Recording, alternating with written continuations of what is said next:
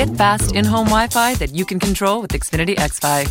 See who's online, pause your Wi-Fi, or even set a curfew for the kids. That's simple, easy, awesome. Go to Xfinity.com, call 1-800-XFINITY, or visit an Xfinity store today to learn more. Restrictions apply.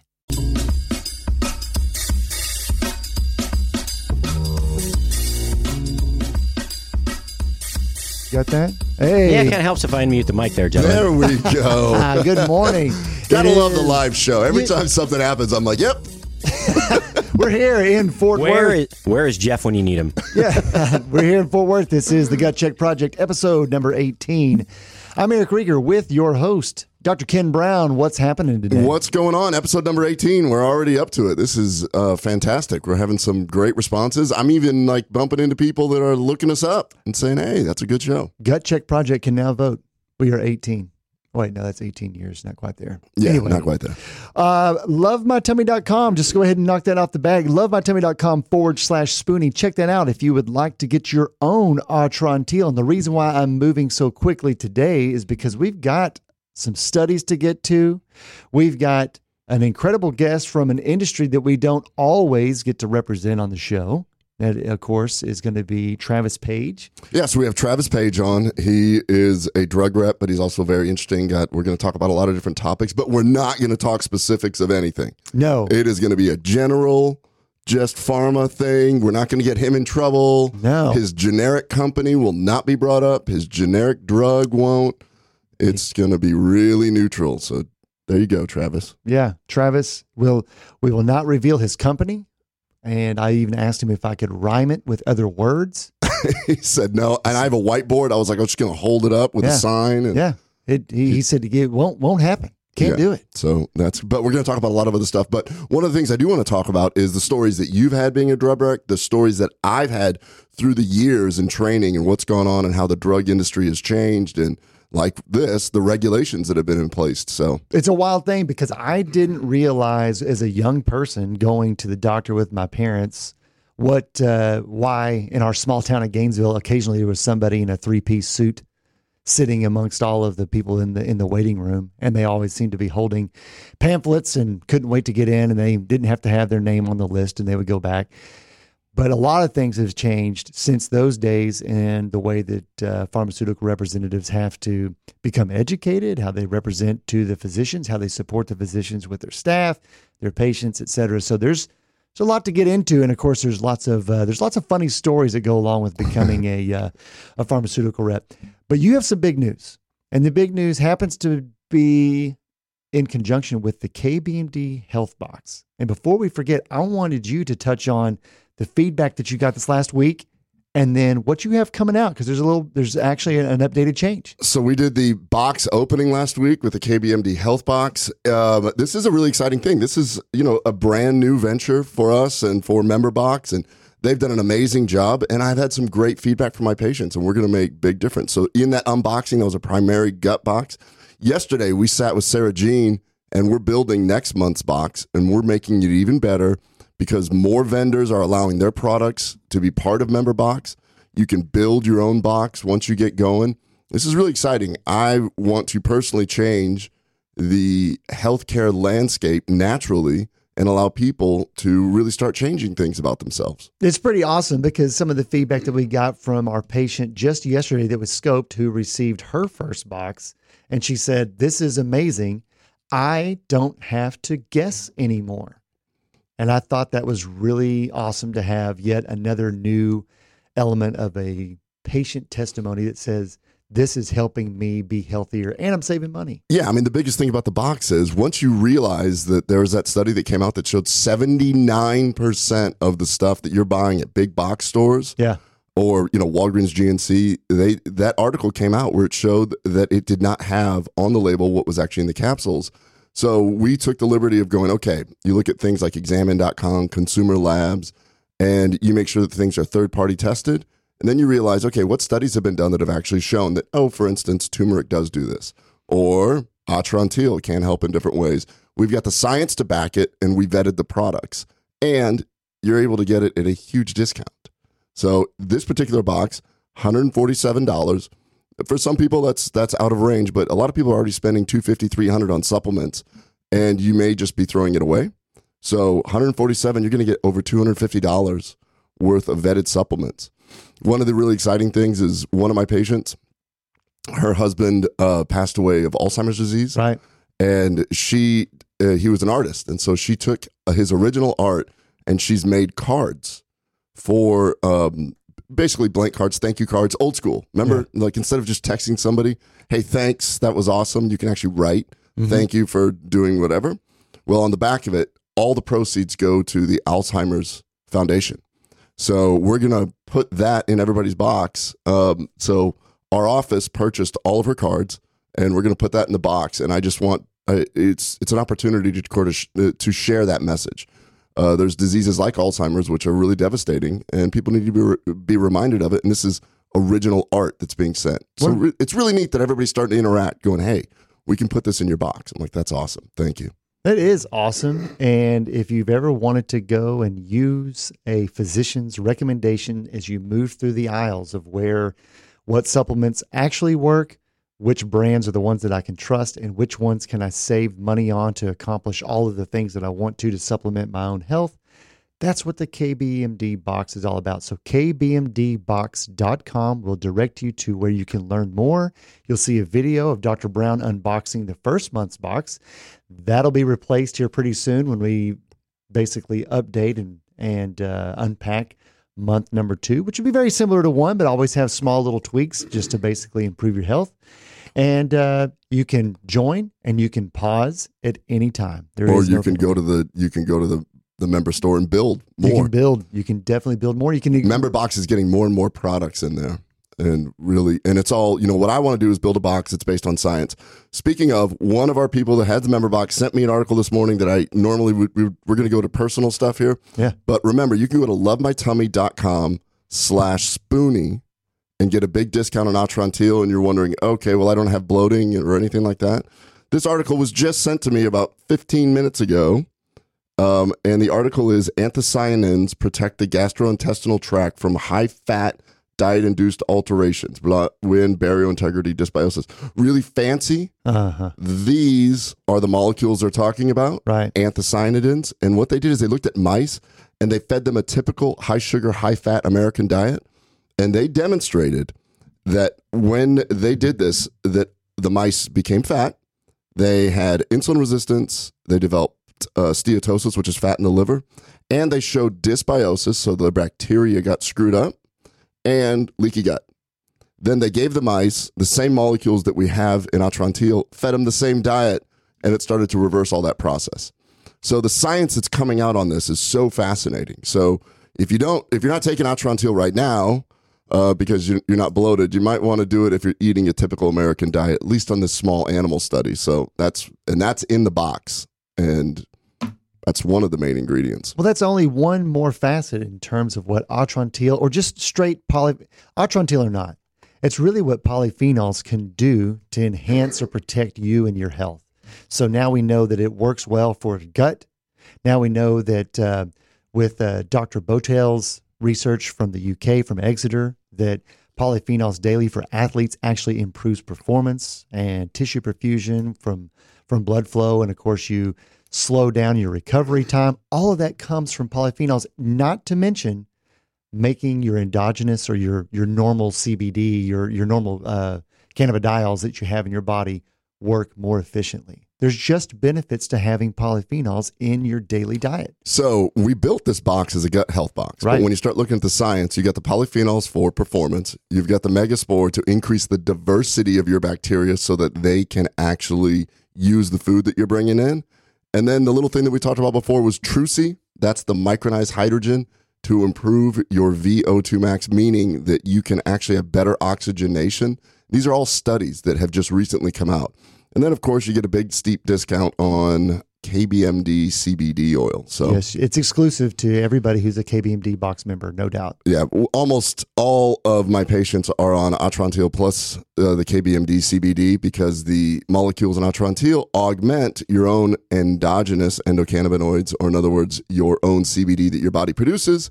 And of course, taking CBD is like an insurance policy against the world because it really gets you back to balance with your immune system and your nervous system.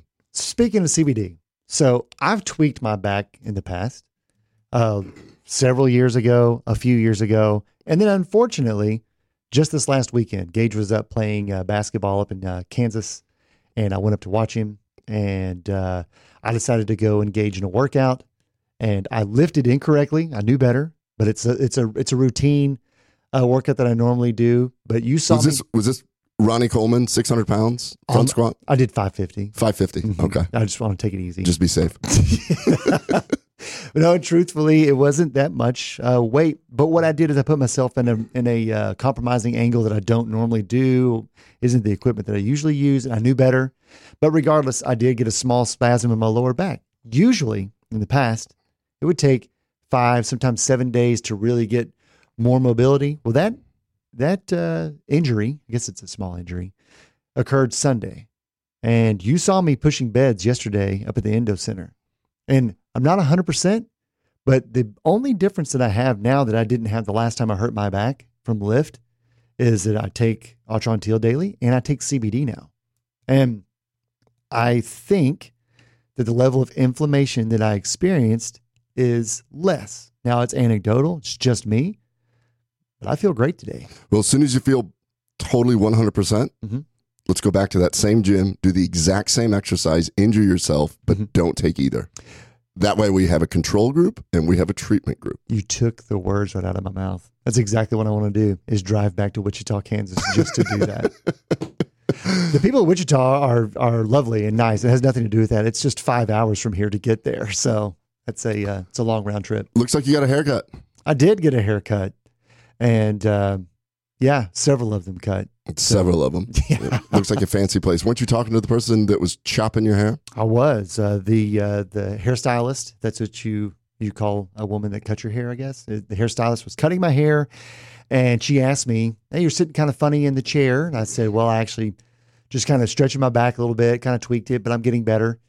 And then she went on to tell me a story about she had been rear-ended by a large truck that had wrecked into her car on Interstate 35 in Denton. And it took her about 8 months to get back to where she could hold her arms up to cut hair and then, work a comb and the scissors and without feeling fatigued and lots of pain. So I asked her, I said, what all worked? And she said, well, I did a few things that the pain doc recommended that I do. I did stretches. But what made the biggest difference for me is when I found a CBD that I could trust and that I could take. But the hardest part... Did she try several? She tried several. Yeah, I hear this all the time. She said the hardest part was finding one that was reputable that she could depend on that didn't break her wallet. So the one that worked the best was running her a little over $135 a month. And she said it didn't always make it to the end of the month, even though she was following the instructions on there. I let her talk, and it was almost like she just walked straight into what it is that you do. And so I just asked her, well, would it have made a difference if you had a physician that said, I recommend this CBD because it works clinically for my patients, and here's why.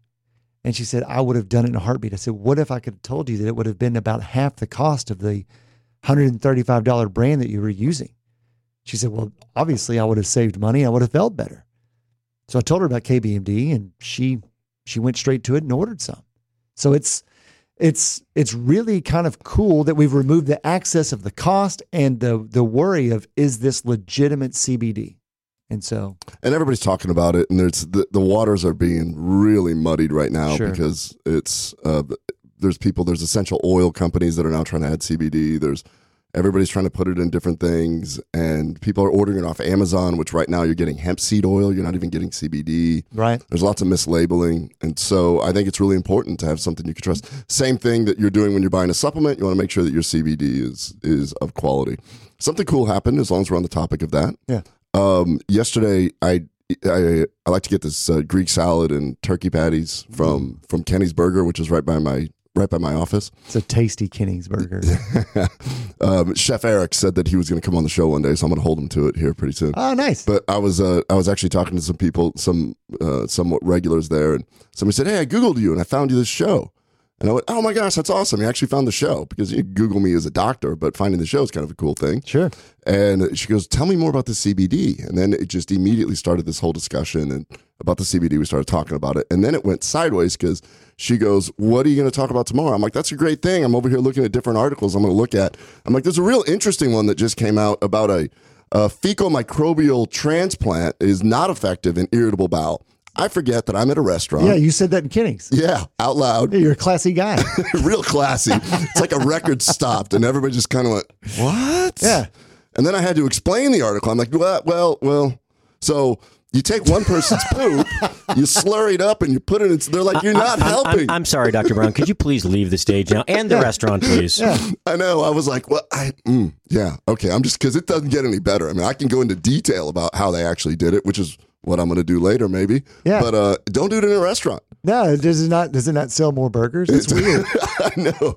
Chef Eric came out and was like, yeah, let's just move you back in the corner over there. Yeah. Let's let everybody else eat their burgers. No need to wash your hands. I'm going to solve IBS. Yeah, I get it. Exactly. Yeah.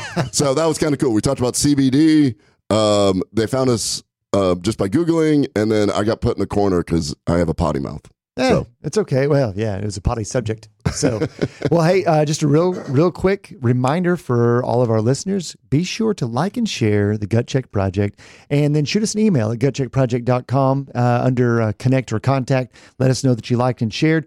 We got hundreds of people over the last few weeks, so we are still going to give away the Signature Protection Package, which is a combination of Atrantil and KBMD CBD month supply, direct from yours truly, Dr. Brown. So where are we on the research topic for this week? Did you have something you want to tackle before Travis hops on, or did you want to save it for? No, I'll save it for a little bit. I wanted to get more into, tell me what happened with the family. Let's get back to, you were in Wichita with Gage. Yeah, how did it go? That was great. It was his last big tournament as a high schooler before he starts high school ball. I think they have one more tournament for the rest of the summer, but they went to what they call a Great American Shootout.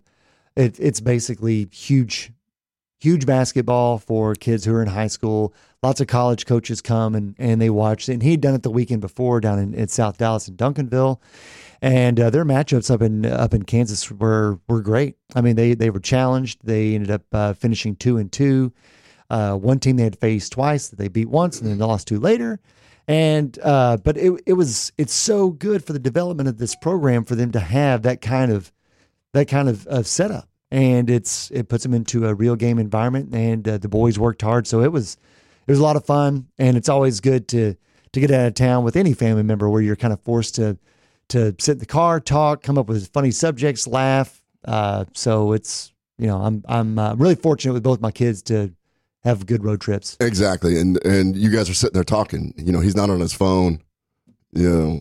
which you see that a lot where they put the iPad in the back and everything, so we do the same. Like whenever we do road trips, you realize, because you know me, I hate to drive. Yes. But I have kind of grown a little more fond of it because you get to sit there and talk. Yeah. You have undivided attention. Well, my back was hurt then on the way back. So Gage was kind of forced to drive, and I couldn't even look down and look at my phone. So it was perfect.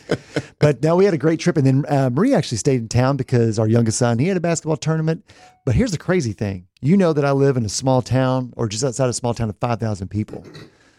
Marie was a part of this new concert series that happens in Decatur that they were just now starting to implement. And they had a large music act by the name of Stoney LaRue who came to downtown Decatur. We only have 5,000 and change that claim that they live in Decatur proper. They had over 6,000 people on the square just to watch this one. Just to watch this. That's so awesome. Yeah, it was awesome. They did a great job of promoting it and bringing everybody downtown. So it's like a lot of Americana. They're kind of trying to revitalize the old square and to bring the community together. So they did a great job of pulling some people downtown. That's awesome. Yeah, it's pretty sweet. So what about you and the kids? Well, okay. So last week's show, I said that both kids were playing in Florida for Clay Court Nationals. Right. And so Carla had just, I think the day that we were doing the show, she had just lost the day before. So she was out. Lucas actually ended up doing real good. He got 6th place out of 256 of the best national tennis players in the country. And he was the youngest, which is, proud of him. And what was really cool is that Carla was there the whole time, but she's good enough now that she can warm Lucas up. So she was Lucas's warm-up partner. Nice. So yeah, so I thought that was really, really cool. And so last night, so they came in on Sunday, and last night they started asking me about the show, which I think is really kind of fun. So Carla goes, what are you going to say about me tomorrow? And I'm like, I don't know. It's a good point. I haven't been with you in a week. She's like, I warmed Lucas up. So I'm like, okay, there you go.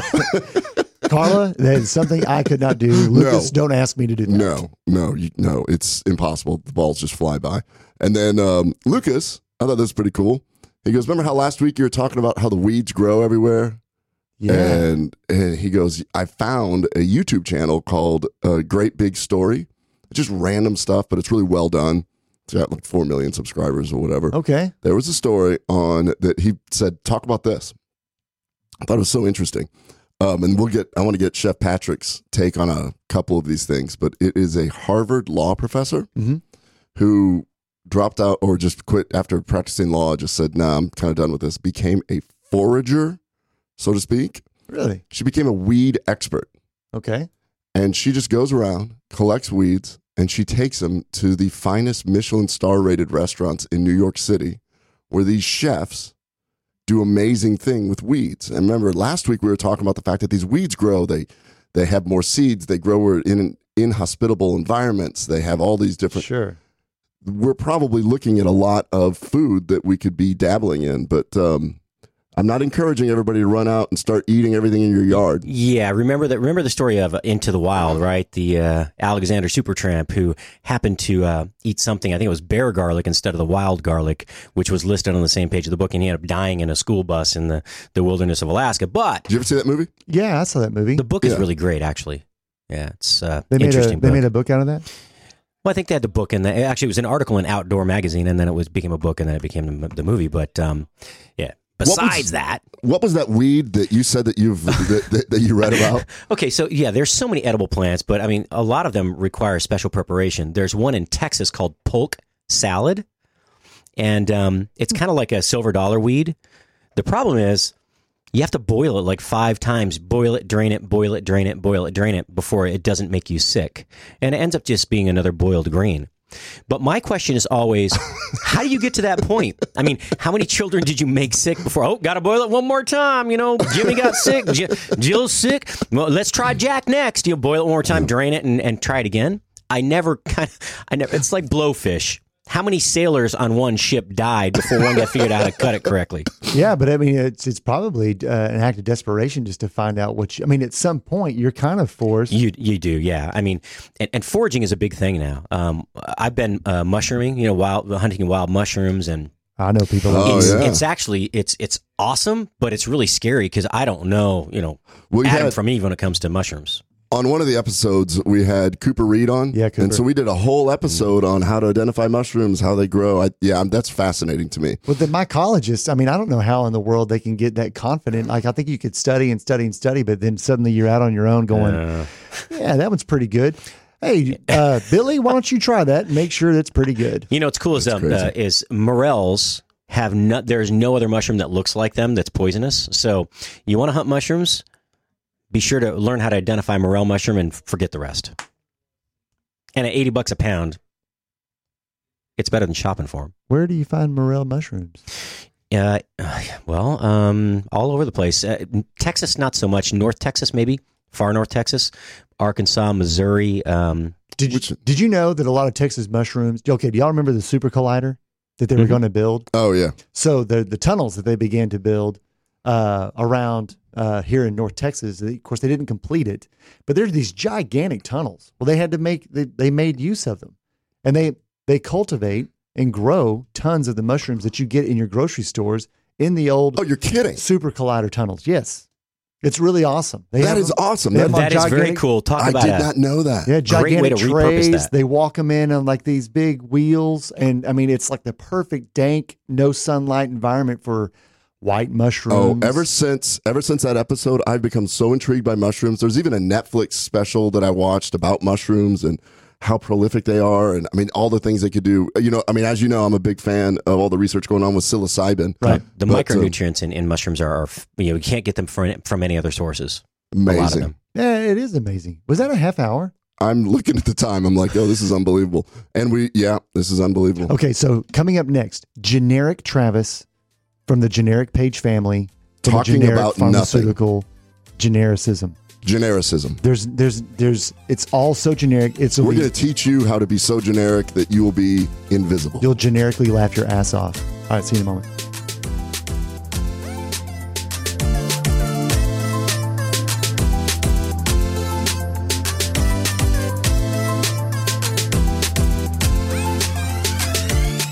If you are trying to quit drinking or doing too many drugs, listen to me. You don't know me and we'll never meet.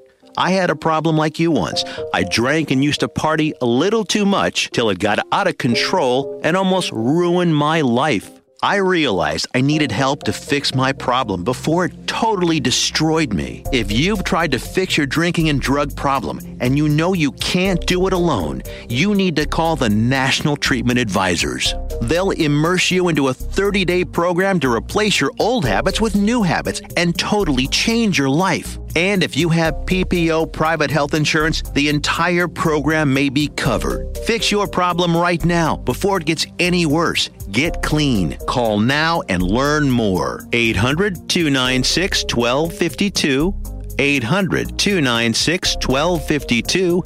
800-296-1252. 800-296-1252. Are you tired of high cable TV rates? Sign up for Dish today and get a $500 bonus offer while supplies last. Plus, lock in your price for 2 years guaranteed. Call All American Dish, your Dish authorized retailer now. 800-570-6630. 800-570-6630. That's 800-570-6630. Offers require credit qualification, 24-month commitment, early termination fee, and e-auto pay. Restrictions apply. Call for details. Fast Track Student Loans can get your student loans out of default, stop any wage garnishments, stop collection calls, and stop seizure of your tax refund. Give yourself a break. Stop the stress and get your student loan payments down to as little as $25 a month based on what you can afford to pay. 800-709-4395. 800-709-4395. 800-709-4395. 800-709-4395.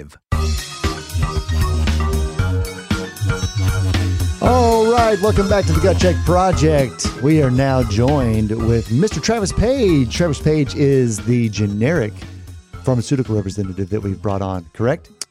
That's correct. Okay, now we've just gotten legal permission to show his face. We didn't know if we could do that. That's good. Well, he's not that generic. He's got some other cool stuff going on. That's how you and I originally met. You had these cattle. They weren't doing anything that they were supposed to. And I said, well, go ahead and tell me the breed. And he goes, well, they're called Corriente. And I'm like, they're Mexican cattle. Dude, yo puedo hablar español. So I went to his ranch and I had a little discussion. I was like, oye, mira, este hombre aquí es muy bueno. Cows. With the cows. And that's how we got him in line. He's like, I never thought about speaking Spanish to him. I don't speak Spanish. But they're Mexican cows. Yeah, I needed you to come over and help me out with that. No doubt. Once we got him in line and I was like, hey, I got a great idea. I helped you. Why don't you come to my office and bring lunch occasionally? He said, yeah. Oh, that's how that works. Yeah, that's right. That's really all there is. I mean, it's almost what'd you say? 97% of pharmaceutical reps started in the cattle industry. Oh, that is it's much lower than that. Actually, okay, so never mind. I was way off. We're really bad with stats and math and stuff on this show.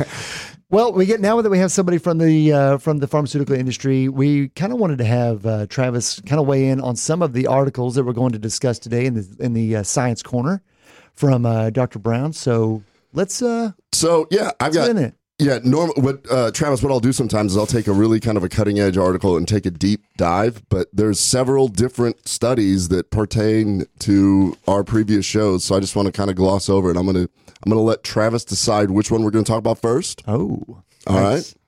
So this is very important, Travis. Oh, you mean just pick one of those pages you're holding, or are you going to give me some kind of description first? Actually, do you want to hear about the tie between the gut microbiome and a potential way to help people with ALS, amyotrophic lateral sclerosis, or otherwise known as Lou Gehrig's disease? That is choice number one. Choice number one. Choice number two, Would you like to hear the previously discussed Kenny's Restaurant poop transplant story? Ooh. Choice number 2. Choice number 2. Or choice number 3, out of a Canadian university, they've been able to identify and produce molecules in the hemp plant that are actually 30 times stronger than aspirin for anti-inflammatory. Now, you heard Eric talking about his back. Could be that CBD was doing something real nice, and we may have the molecules. 3. So this is actually more of a personality test for you to see where you actually land and where your mind is. Generic Travis, your job is on the line. Yeah, I feel like if it's a personality test, the number 2 with the poop would be like a bad decision, right? So I'm gonna go choice 1 with the gut biome ALS. Gut biome ALS. So a study just came out here where they looked at the motor neuron disease ALS. What they have found is that there is a clue that this horrible condition, and we had Brandon Brown on last week where his dad died of it. We went into a lot of detail about the just slow progression of it, and you know, we've had other people call in that have actually dealt with this. So this is what killed Stephen Hawking. They have linked changes in the microbiome that live in our gut.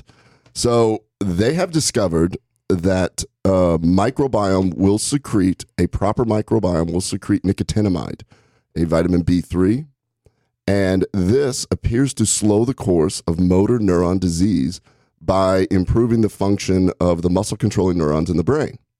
Now, this is pretty exciting because this is the first time they've been able to show how the microbiome will produce a neuroprotective molecule.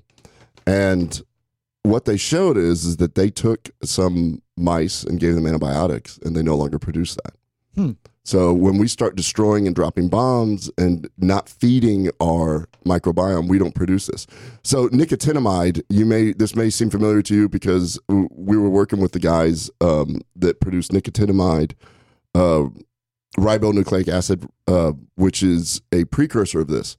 So basically what happens is nicotinamide gets converted through something called NAD+, and this converts food into energy, it repairs DNA, and it helps the circadian rhythm. So all these things, eventually I want to try and get some NAD in our box. Sure. But it's pretty exciting because once again, it comes back to the gut can affect your brain.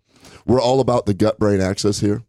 And so that one's kind of exciting, and we should all think before we just go, oh, take these antibiotics. Take these antibiotics. I'm going to eat this crappy food, because you're kind of doing some neuroprotection every time you eat polyphenols, every time you improve the diversity of your microbiome. Yeah, without question. I mean, I think that you can look at, there's 2 inputs to your brain and its health. One is the obvious. It's what you're doing to learn and keep your mind active. But the other thing is just plain and simple. The rest of your body has to get nutrition from somewhere. And the only way to get it is to eat. And what you eat is going to matter. So. And we've just shown time and time again that the typical Western American preservative-filled diet, the pre-processed food, it's just destroying our health. It really is. I mean, we're seeing an epidemic of autoimmune disease and everything else, which is why I think everyone has an endocannabinoid deficiency. We always talk about this. There's the gastrointestinal system, the cardiovascular system, neurologic system. We all have an endocannabinoid system. I want to be the first board-certified endocannabinologist out there. I think I can, because I'll have to form the whole genre, and I'll just certify myself immediately. Yeah, it's going to be an interesting residency for sure. It will be really interesting. Yeah. So speaking of that, the other study we're going to talk about, which is these guys figured out these 2 molecules, canephlavin A, canephlavin B. What's interesting to me about this is that they are flavonoids. So in a full spectrum hemp, these are the polyphenols, which are also with CBD. Everybody talks about CBD. Mm-hmm. Nobody's talking about all the other molecules that come along with it. We talk about the terpenes, which are the essential oils, and we talk about the flavonoids, which are the polyphenols. Right. And what they showed is these canflavin A and B, they provide the anti-inflammatory benefit of taking a full spectrum hemp. Interesting. And they didn't show, this is what's even more interesting, they implied that they showed that these different molecules are 30 times more effective than taking aspirin by blocking prostaglandins. Prostaglandins is part of the arachidonic acid pathway. Okay, yeah. So just for those who may not be completely aware of the arachidonic acid pathway, you start with the prostaglandin and it moves down. I think it's either level 1 or level 2. You get into the cyclooxygenase or the COX enzyme, correct? Correct. And that's where aspirin and those other NSAIDs would work. So basically you're saying that a natural flavonoid will stop or prevent that progression down that pathway earlier, correct? Exactly. This is Patrick. He has just entered the studio. He's touching things. And it's very, very interesting. Oh, he's adjusting the camera. Sorry to get derailed there. So what's really interesting about this is that there's big business. I mean, back when I was a resident, let's talk about pharma here for a second. The people throwing the money at us were the COX-2 inhibitors. Sure. Who I can't remember who they were, but they got pulled off because they realized they were causing heart attacks, stuff like that. Vioxx? Vioxx? Yeah, was that one of them? Is that one of them? I don't know. But anyways, so just to finish up this article, it was really interesting because I was like, wow, this is so cool. And then I went, oh, these guys didn't discover this. In fact, it was discovered in 1985 that these molecules did this. What they did is they discovered the enzyme to produce it. So they want to start manufacturing just these two molecules, and they probably want to make it a drug. Sure. Like they want to do. So this is interesting because we talk all the time that the full spectrum, allow Mother Nature to do her thing. So no offense to the pharma industry, but frequently they'll find something, go, oh, there's the molecule doing this. Then they'll manufacture it and hope that it works just as well as in Mother Nature. But we see it time and time again that it doesn't. You need everything in there to do it. And I did have some fun with this because I went on Reddit and looked at somebody. I recently discovered Reddit about 3 months ago. And yeah, it just started. Reddit's brand new. I know. I'm like, have you guys heard about this Reddit thing? Yeah, it's super cool. Wait till you find out modems. You're gonna love them. I know. I had to quick side note. I go on Reddit Funny. It's a pretty good way to start your day. Just to look at, and it was a cop arresting a really high kid. Uh-huh. And I don't know what happened before, but he goes. The cop looks at him and just goes, I mean, like when they make fun of high people and they portray them in movies. You're it, man. He goes, oh, man, thanks. And he goes, oh, this is front page of Reddit for sure. The cop said it. And it was. So somebody wrote in basically what they were talking about is that it's been known for a long time that these canaflavins A and B have been able to do this. And the study they were referring to was 1985. But it just kind of implies that this is, the way things go. What's really cool about it is that there are potentially thousands of other molecules that we have not discovered in these plants. I mean, it's such a complex plant, which is why I think it does so many things. So that's article number 2. Article number 3 is I get asked all the time by my patients about fecal transplants. And so you take somebody's poop, stick it in somebody else. And a lot of my SIBO patients, a lot of my irritable bowel patients always ask that. Randomized trial, came to the conclusion that no, it's not any better than placebo. So there we go.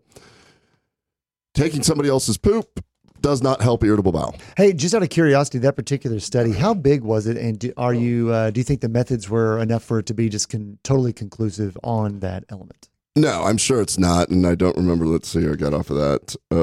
How big was that? I'm only curious because we've seen in the past that sometimes you can. 175 people recruited. Okay. 75. Now, that being said, it's like all things. I mean, other people would go ahead and critique this. So they took the capsules, the frozen poop capsules. Sure. Okay. So some would argue, is it actually working? If you take the frozen poop capsules, do you have to go in and do this? So do you remember, quick side note, a few years ago, we were interviewing, we had this Yale gastroenterology fellow. We took him out to eat, and he was considering joining us. And his research was on fecal microbial transplants. So taking mice. So what they would do is take a skinny mouse and a fat mouse, and they would swap and see what happened. Or they took a fat mouse, give it to a skinny mouse. And they were showing that fat mice started to lose weight after getting the fecal transplant. And the skinny mice gained weight. So while he's telling us this, as you can see, I have a habit of talking about poop in restaurants. Yeah. Our waitress was like, what? Hold on, explain that. And he goes into more detail. He's like, yeah, we're going to publish this. And it's really exciting. She's like, he goes, you ever thought about how there are fat families is it genetics or are they sharing their poop? Once you live with somebody long enough, whether you like it or not, you're sharing poop. And it's just the living with somebody. And so she just goes, oh my God, and looks over and the water boy is like 6'4", 120 sopping wet. She goes, that just became the sexiest man in this restaurant. Yeah, he did. So anyways, Brigham and Young University just came out where they actually did a fecal microbial transplant study on weight loss. They actually took humans, and so it was a small study, but it actually did not show that it improved the weight loss. I had a patient that did a microbial transplant from her sister, and she ended up getting the same diseases as her sister, though. She developed acne and hypothyroidism and put on weight.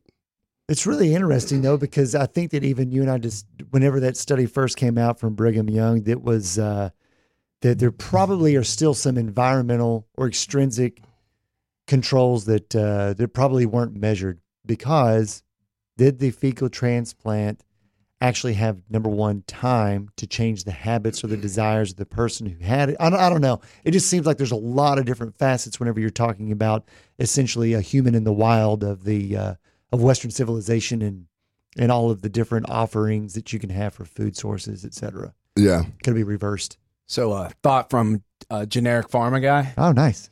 Yeah, so I'm going to really have to not be digging my scene to ingest somebody else's poop. That's all I'm telling you. Seems like there would be a lot more negative than positive to that, right? Or no? Well, I think that there's so much science coming out on the microbiome, we don't know what to do with it. And there's a lot of people who are really desperate. I think you're on an island. I think most people are totally into having someone else's poop. Do you think that? Well, I could be wrong. Like if we took a poll? I don't know. This is what he brings up a good point. Maybe my sample size is way too small. Maybe I need to ask more people than just myself. Okay, that was a no pun intended, right? Your sample size?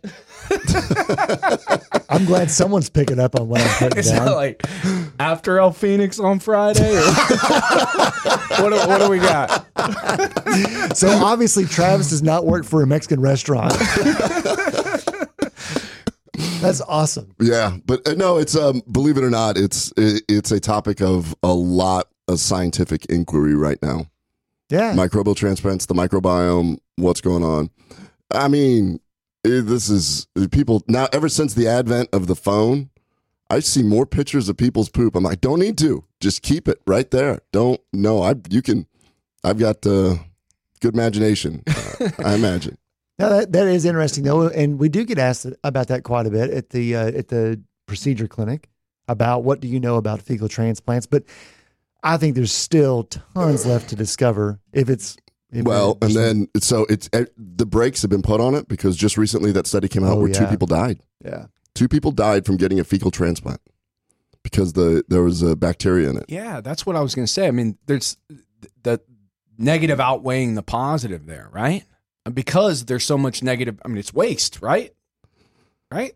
Well, yeah. So technically, it has your microbiome and it has a lot of dead things. There's a ton of waste in it, and poop is extremely complex. We don't really quite understand what to do with it or how to make it better, but we do know that your microbiome is your genome within your genome.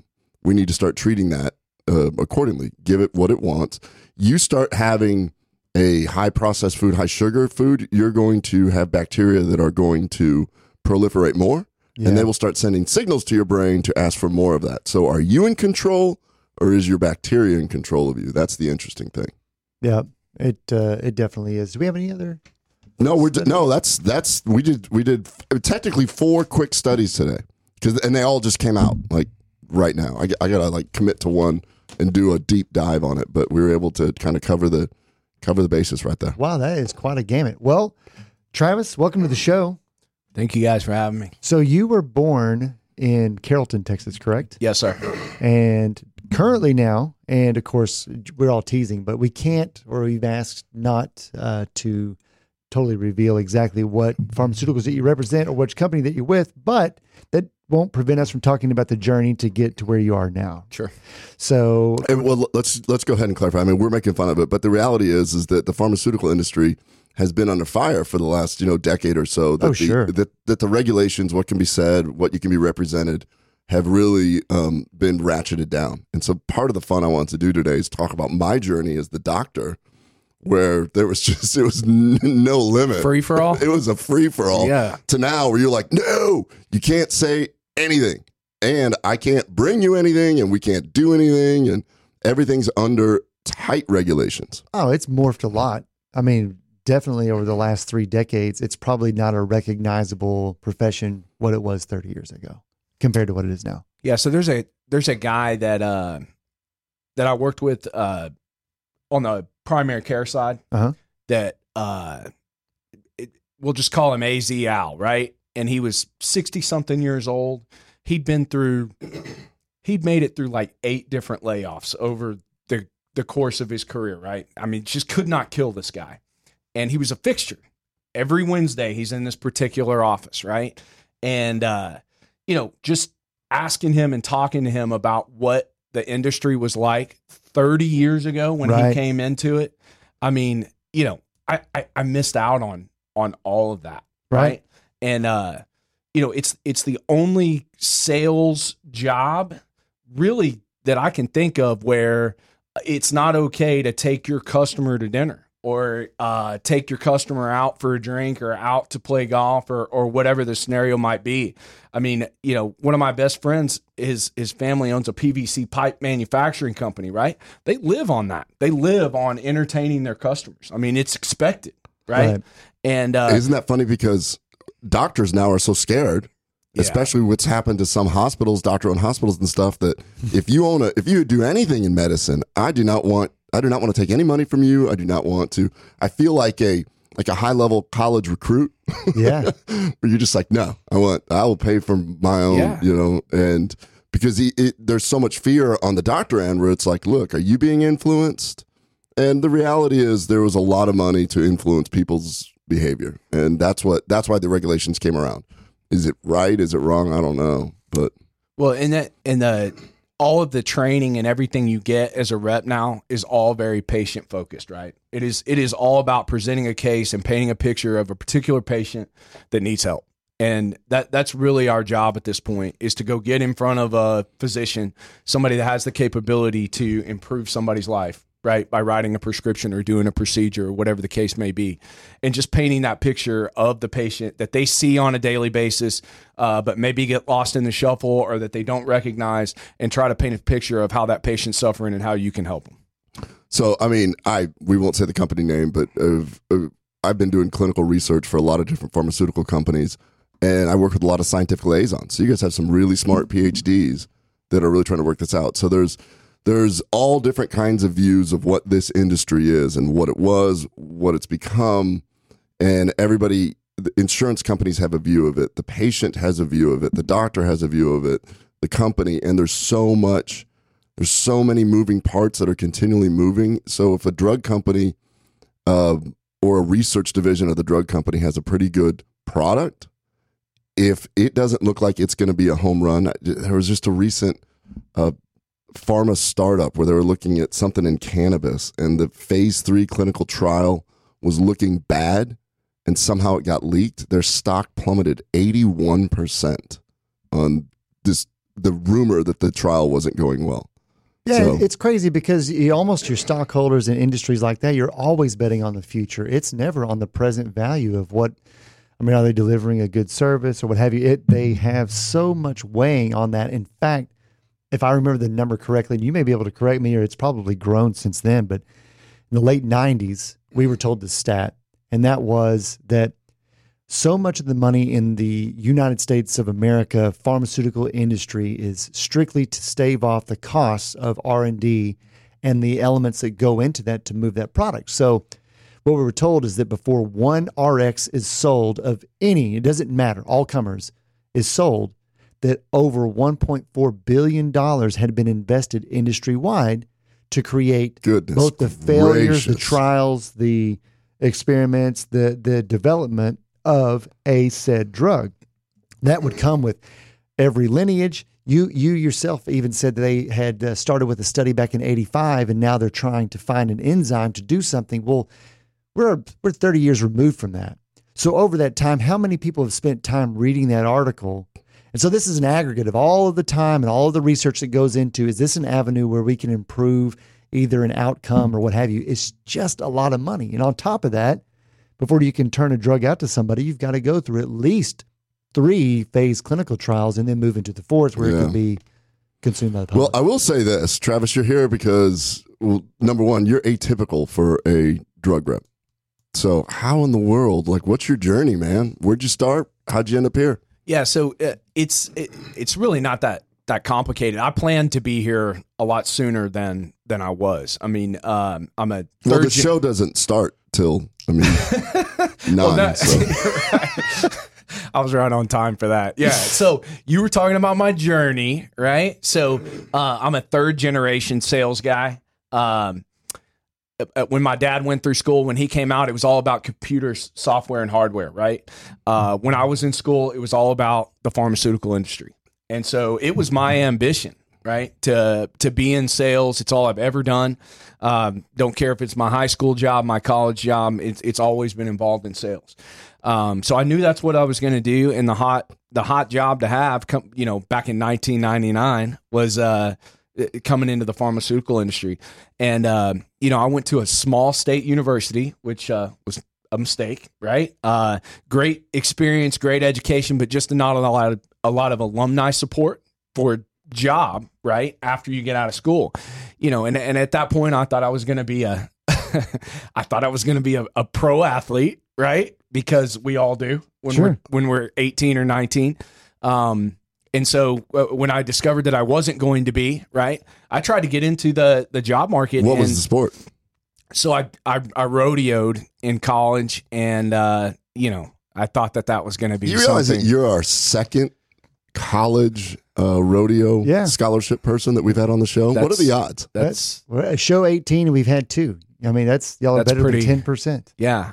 Robo Hendrickson was our other one. Robo, that's right, Robo. So what did he compete in? What was his event? Mostly badassery. Oh, is that right? Yeah. No, he was I think he was a bronc rider. He was a professional bronc rider. I think he was a bronc rider. Yeah. Yeah. So that's what I did. But it was very evident that I was not going to be professional at it by the time I graduated. What makes a professional rodeo person? Like, what are the skills needed? Yeah. So basically you're willing to put your money forward and go on the road. You have absolutely zero sensitivity in the male nether region there since you're being bounced up and down. Doesn't come into play as much as people think that it does. But I'm going to check that off. That was definitely a question. Yeah. That's so the one basically thing when you you're don't have trying to out worry for the about. team, somebody runs up and just kicks you in the nuts. Well, it looks like he hurts. He's off the team. He's off the team. There would be a lot less people sign up if that were if that were the case. Yeah, no, I mean it's really it's one of the few sports in the world where there's no contract, there's nobody paying you unless you win. So you got to be able to foot the bill to go compete, and then you're basically sustaining yourself with whatever you win. So if you don't win, it's not sustainable. Is basically what the deal is. So, the first job interview I had at college was with Copenhagen Skull, right? Okay. And so I go down to the office there in Louisville. Used to be on Main Street there in Louisville, and I go in there and I'm talking to this gentleman, and it's a sales job and it's a promotional job, and I get to go on the road to all these rodeos and stuff and promote Copenhagen Skull. And I'm like, man, this sounds fantastic. I said, so how are you guys' health benefits?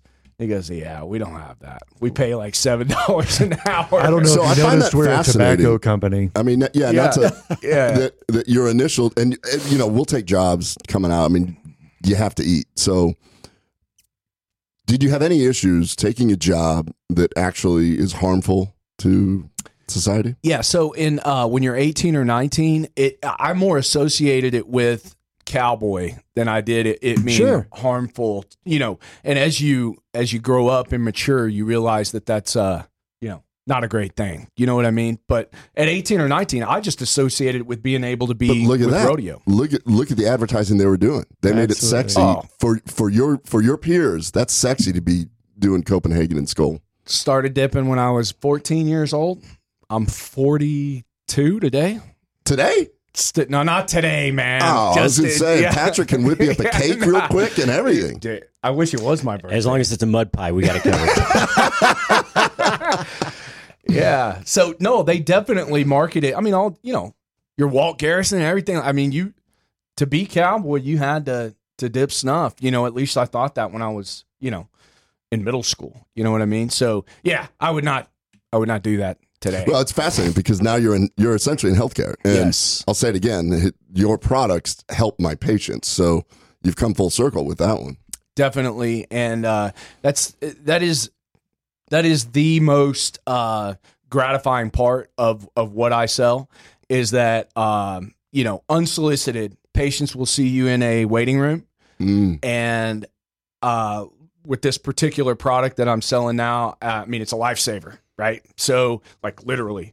So patient comes up to me, this is not a month ago, in the waiting room and says, hey, thank you for doing what you do. You saved my life. Going, I didn't save your life, right? But it makes me feel good to think that I, made a case for that patient, advocated for that patient in front of a physician that, saw fit to put this patient on that product. And, their life is improved because of that in some dramatic way. So that's the big deal. Well, Travis, that was, believe it or not, you just did your first half hour with us on the Gut Check Project. We got a whole nother hour to go with Travis. We've got tons of really cool stories about the pharmaceutical industry. We'll be back here in 4 minutes.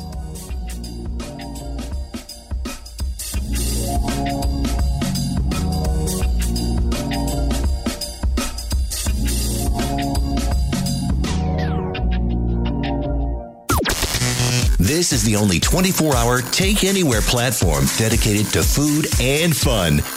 We're Spoonie. News this hour from townhall.com. I'm Rich Thomason. He knows a thing or two about what it takes to succeed in national politics, and President Trump believes the Russia probe will hurt the Democrats politically in 2020. The president is predicting that the Democrats' focus on the Russia investigation will backfire in next year's presidential and congressional races. And I think they're going to lose the 2020 election very big, including congressional seats. After former special counsel Robert Mueller's congressional testimony, the president said there was no defense to this ridiculous hoax. Greg Clugston, the White House. Boris Johnson vowing to silence what he calls the doubters, the doomsters, the gloomsters, who don't think he'll be able to successfully lead Britain out of the European Union.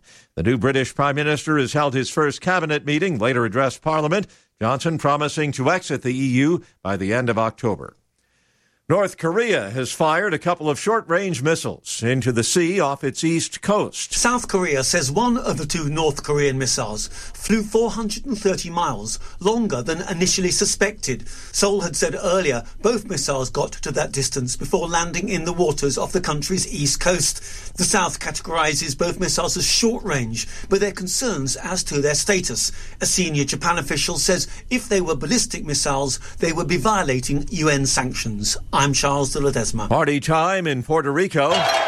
Protesters celebrating after word that the embattled island's governor will resign a week from tomorrow. Led by strong demand for commercial aircraft and cars, durable goods orders rose by 2% last month.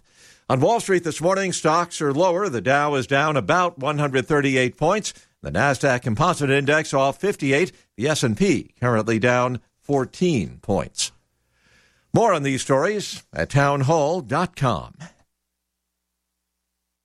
Now you can fly anywhere in the world and pay discount prices on your airline tickets. Book a flight today to London, Paris, Madrid, or anywhere else you want to go and pay a lot less guaranteed. Call the International Travel Department right now at Low Cost Airlines. 800-452-1075. 800-452-1075. That's 800-452-1075.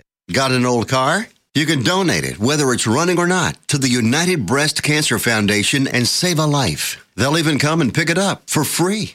The United Breast Cancer Foundation has saved hundreds of women's lives through their free or low-cost breast screen exams. But now they need your help. The United Breast Cancer Foundation wants to save more lives through early detection by offering women free or low-cost breast screening exams. And donating your old car, SUV, or truck, whether it's running or not, helps pay for them. Plus, you get a charitable tax deduction. Help the United Breast Cancer Foundation save lives by donating your old car, SUV, or truck. Call now for free pickup. 800-245-0823. 800-245-0823. 800-245-0823. Call right now. That number again is 800-245-0823.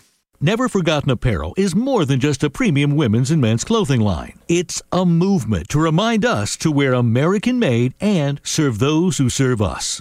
Our heroes. Never Forgotten Apparel gives 20% of their total sales to nonprofits that support homeless veterans and off-duty firefighters, and 50% to individual veterans and firefighters in need nationwide. Check out neverforgottenapparel.com. Use promo code MATT, M-A-T-T, and get 15% off your purchase.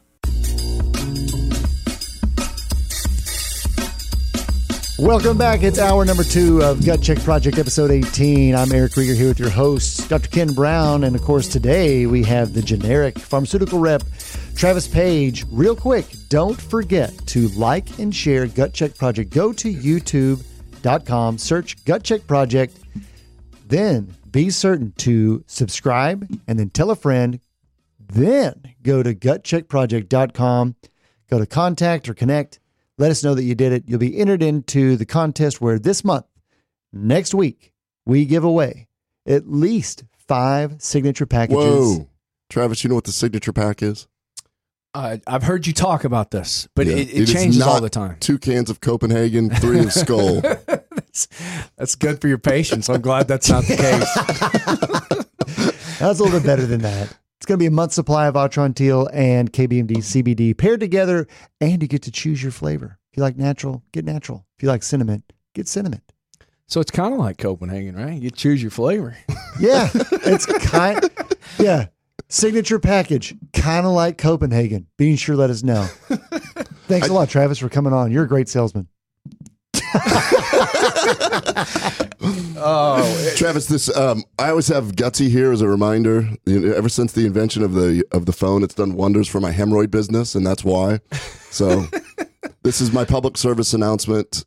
Don't Reddit and poop, because you'll get hemorrhoids. Yeah, that's public service announcement. I just like the fact that I didn't know frogs use toilets. This is weird. That's Gutsy. That's our mascot. Yeah. It's cool that he can also articulate his hand to a phone, and he uses the potty. But, either way, I guess this is what amphibians do nowadays. I guess this is what they're into. Everybody's evolving. Everybody is evolving.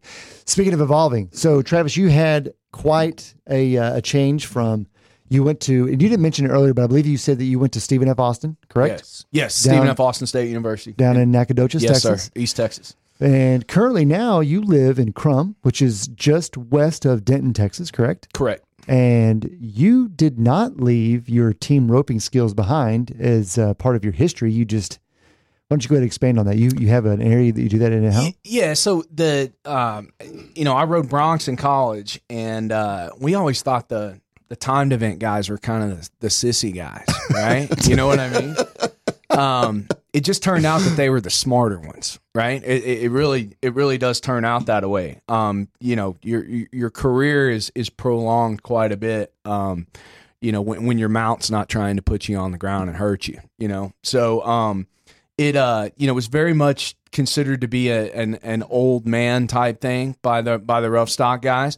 Well, now I fit that bill, right? So I have zero shame about team roping, and it's actually extremely complicated, and I learn something new every time I go about it. So it's, some guys fish, some guys play golf. I'm a pharmaceutical rep by trade, but my hobby is team roping. How many days a week do you team rope, or do you work on it? Yeah, so it's tough, right? Because of all the resource that you need to actually practice. I mean, I have a dummy, if you will, that I can rope that's stationary, Sure. that I can do by myself all the time.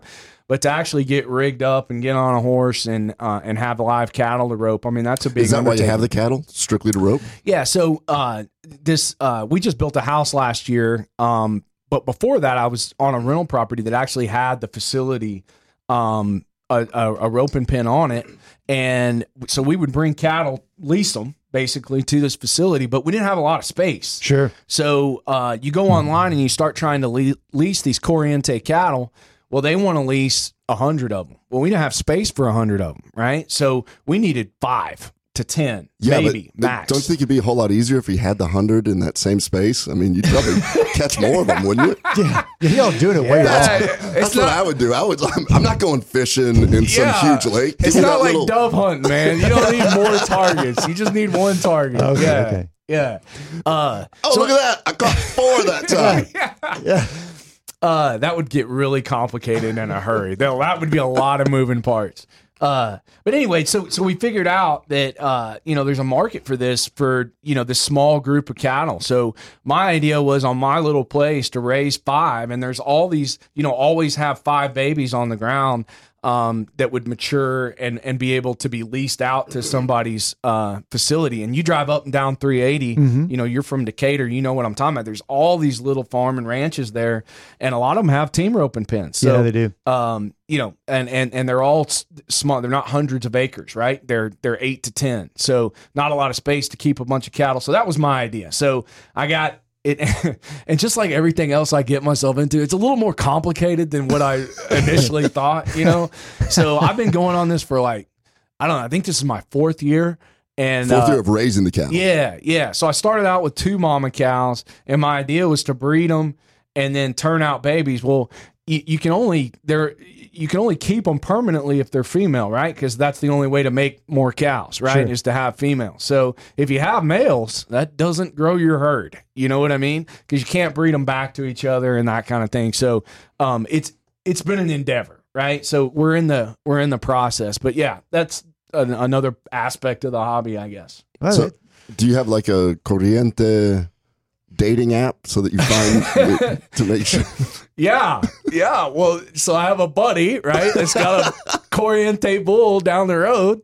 So every winter I take them on a date. I load them old gals in the trailer and we take them on a date over at my buddy's place. You just wait for them to swipe right, and you know they can head down the road. Hey, there's only one, so they gonna swipe. They don't have a lot of choice. On a quick side note, we've talked about this before, that when you have too many choices, there was a psychologist that did a psychological study where people could choose as many types of jams that they wanted, and they had like 40 different kinds, and you could bring them back if you didn't like it, or they could choose between like 3.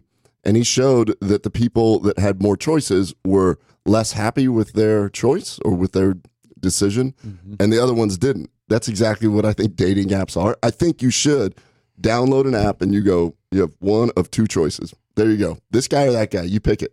And I think people would be happier personally. Yeah, I don't have any experience with it. So 0. I'm say, I not one time have I ever had it. I've always had, you know what I'm saying? The natural, the old fashioned way, right? So I don't even know what this means. This online anything. I don't get it. I never participated in it. Yeah. Oh, so you like the old way, like OkCupid or one of those, like the original apps. Like I see you in a bar, right? Yeah. And I say something funny, and then we dance, and then we have a beer, and that's it. The next weekend we go to a movie. It's like a real relationship. Yeah. Well, yeah. I mean, but I guess this is a real thing. Well, no. My point is how unhappy people are, and I think that because there's that FOMO, there's always this fear of something more. It'd be like if you could choose, if you're driving down and you have all these bulls to choose, you're like, would that bull make better, kids with this one, with this one? That's an interesting concept. What if back before social media, if people think of everything you give up to put your profile on a dating app? I mean, not only do you have how you aesthetically look, but you begin to say your name or your first name, I assume. Sometimes, do they ever ask, if you dig a little bit deeper, what your occupation is, or at least what your hobbies are? But if you just had to wear a shirt that just said your name and then your hobbies and where you're from and like what area you live in, and then you were in a bar and then you began to weed out people before you ever got to know them just based on what their hobbies were that were printed on their shirt, it would have made things. Just a dating shirt when you go into a bar. You would compare the hobbies of everybody in there and probably not be satisfied with the fact that you may not find somebody who likes team roping. And just because it wasn't listed on there. So the FOMO comes from, I'm looking at all this and I'm not seeing my 100% match here. Out of these small biographical details. But they've done, there's a whole lot of evidence now. We are not becoming happier as a society. No. In fact, depression is huge, which is why I think things like psilocybin are going to make a big difference. Probably all these drugs and everything, probably just putting the phone down for a little bit is a great way to to reconnect and reset, which is what I like about what you do as your hobby. You're with nature. You're interacting. That's awesome. Well, in the contrast is my 11-year-old son. I just turned 12. He's 12 years old now. But, he is so not interested in that aspect of my life. And when I was growing up, I would have killed because I didn't have it. You know what I mean? It was all indirect. It was adjacent to me. It was, the influence was all from my mom's side of the family. But it was, everybody had kind of moved past it. So when I got into it, I kind of got into it on my own. So I would have loved my dad to be involved in something like that. And my son, he's a baseball player. It's just not his thing. Yeah. He's just not, but he'll pick up that phone all day. You know what I mean? He'll be on that PlayStation all day. It's just completely different from my experience when I was growing up. Totally. Can you explain exactly? We're saying team roping. I've never watched it. I don't know. Just tell me what you do. Okay, so I'm on the head side, right? So it's set up this way. There's a chute in the middle where the cow is deployed, right? And on either side of that chute, there's a box. So the cow is deployed. It gets a head start. Right. And then it's basically a horse race. Right. So the guy on one side is responsible for roping the horns. The other guy is responsible on the other side for coming behind and roping the feet. And then you dally off to your saddle horn and kind of stretch tight for a split second. They drop a flag and that's your time. So it's a timed event. Animal isn't hurt? Not at all. Not at all. Not at all. Yeah. So there's a lot of controversy surrounding what they call tie down roping. Where they use calves, right? Where they flip them over. Yeah, yeah. So there's a lot of controversy in that, just the way it looks. I think team roping is a lot less shocking, but the bottom line is that there's all kinds of regulation and that kind of thing to make sure that the animals are taken care of. And I'm telling you this, those horses. I would, if I get to come back as something, I want to be a high-end horse a performance horse of some. Nobody lives better than a high-performance horse. I had a friend's family that they bred. What are they called? Cutting horses.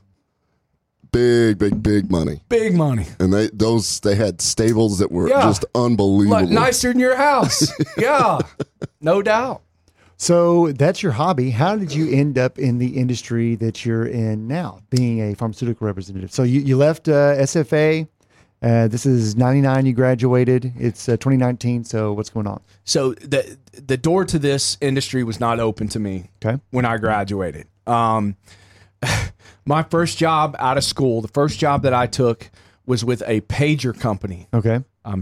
Dating myself. You guys remember pagers, right? Oh, yeah. So this is just before the technology of texting on your phone. Sure. So the pager had advanced to the point where that's how you would text, right? It had a keyboard on it and that kind of thing. So I would go business to business, go up and down floors of an office building in Fort Worth selling pagers, right? No kidding. Yeah, entry-level sales as entry-level sales can get. Did that for about 6 months, and then I got into the lumber industry. Still not eligible. So I've got 6 months of sales experience, right? And as I'm looking, I know I don't want to sell pagers, so I keeping the eye out for these pharmaceutical opportunities or medical sales opportunities that might present themselves. And they would have job fairs at a hotel, right? These big Eli Lilly companies, right? These enormous pharmaceutical Merck and all these guys would have these job fairs at a hotel. So I would show up in my suit, that kind of thing, and they'd hand you a sheet of paper that was like your application, and at the very top it said one of the requirements was your GPA, and then the other requirement was the amount of sales experience, professional sales experience that you had.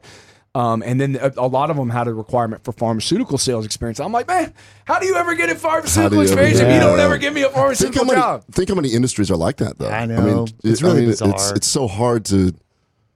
I don't know. That's like I always try and. There's requirements at DHAT where you had to have had prior MA experience. That just about everybody that works for me, you hire the personality, train everything else. Well, and it's. that was always my deal, right? Anytime I could get in front of people, you need me. Look how likable I am. What are you talking about? How could you not want me on that? You need me on that wall, right? Love that. I'm still saying that today. You know what? Right? Right now, one of those cattle is watching this show, going, "He's not that likable." ties me up all the time. I miss a lot. They're good, right? Yeah, they win a lot of the time. They're good. But anyway, so how it happened for me, it turns out that whatever industry you're in, and do you guys have any experience in construction? Whether it be in college, did you guys ever work for a construction company? Work for one? No. Worked for Legos for a bit. Does that count? Yeah. No, that does not count. That does not count. I'm talking about actually. Some aspect of the building industry is extremely fickle industry. Oh, sure. So the highs are really high and the lows are really low. So I went into business with a friend of mine from high school that was building these retaining wall structures when the housing market was just crazy. And we did really well for about 10 years. And then the bottom fell out of the construction company. I'll never forget. I came back to work after the Thanksgiving break, and we had 6 months booked out. Mm-hmm. And one by one, that entire day, everyone called to cancel. And it's these huge property development companies, right? Oh, yeah. Right? Oh, so they're depending on. But why did it happen that quickly? Well, so what was it? What was it? 08? Yeah. So it was 08 when the bottom just kind of fell out of the stock. AIG and PMI interest failure. The DR Hortons and all those guys, they had to shut down their developments. They canceled everything. Yeah. And so all of our projects were based on this large land development, and just one by one that day. We call it D-Day to this day, me and the guy. Yeah. So it basically shrunk the company down at that moment to where there wasn't enough for both of us, right? Mm-hmm. Well, at the time, I had a buddy that was a district manager at a pharmaceutical company, and he was leaving with the powers that be, the vice president. They were all leaving as a group and going to start doing one of these startups that you spoke of earlier, right? And and knowing what I know now, see, you don't know anything. You just want in. You just want somebody let me in, sure, right? Well, this guy had a position in North Texas where I could work Denton, Flower Mound, Louisville, all these my community, right? I'm a homeboy, and I'm like, oh man, this is my shot, right? Knowing nothing about what I was going to be selling, knowing nothing about who I was going to be selling it to, what the market was, what the managed care was going to be. I knew nothing about this. I didn't know. I didn't even know enough to know I didn't know anything. Sure. Does that make sense? Absolutely. So I come on. Sublime. Yeah. I mean, not having to worry because you're so ignorant. Ignorant is the perfect. So I thought I won the lottery. I'm in. Right. And so it turns out they took this very old medication. And when I say old, I'm talking about like Birth of America old medication, right? So they said you're going to be selling this, and you're like, it's a leech. Yeah, how do I sell this? I'm not kidding. It was almost that bad. And then so they took this new science, a delivery system that took this very old medication and made it once a day. That was the deal, right? Okay. So the very old medication, if you go to your pharmacy and you don't have any insurance at all, right? You go pay the cash price for it is $4. Okay. But you got to take it 3 times a day. Sure. Okay. With my medication, it's $150, but you only have to take it 1 time a day. That was the sale, right? 1 time a day versus 3 times a day. This delivery, patient compliance, all this thing. The long and the short is the whole entire company lasted about 18 months. So my first experience in pharmaceuticals was 18 months of this extreme pressure to grow this startup. Sure. Right? Banging your head up against the wall.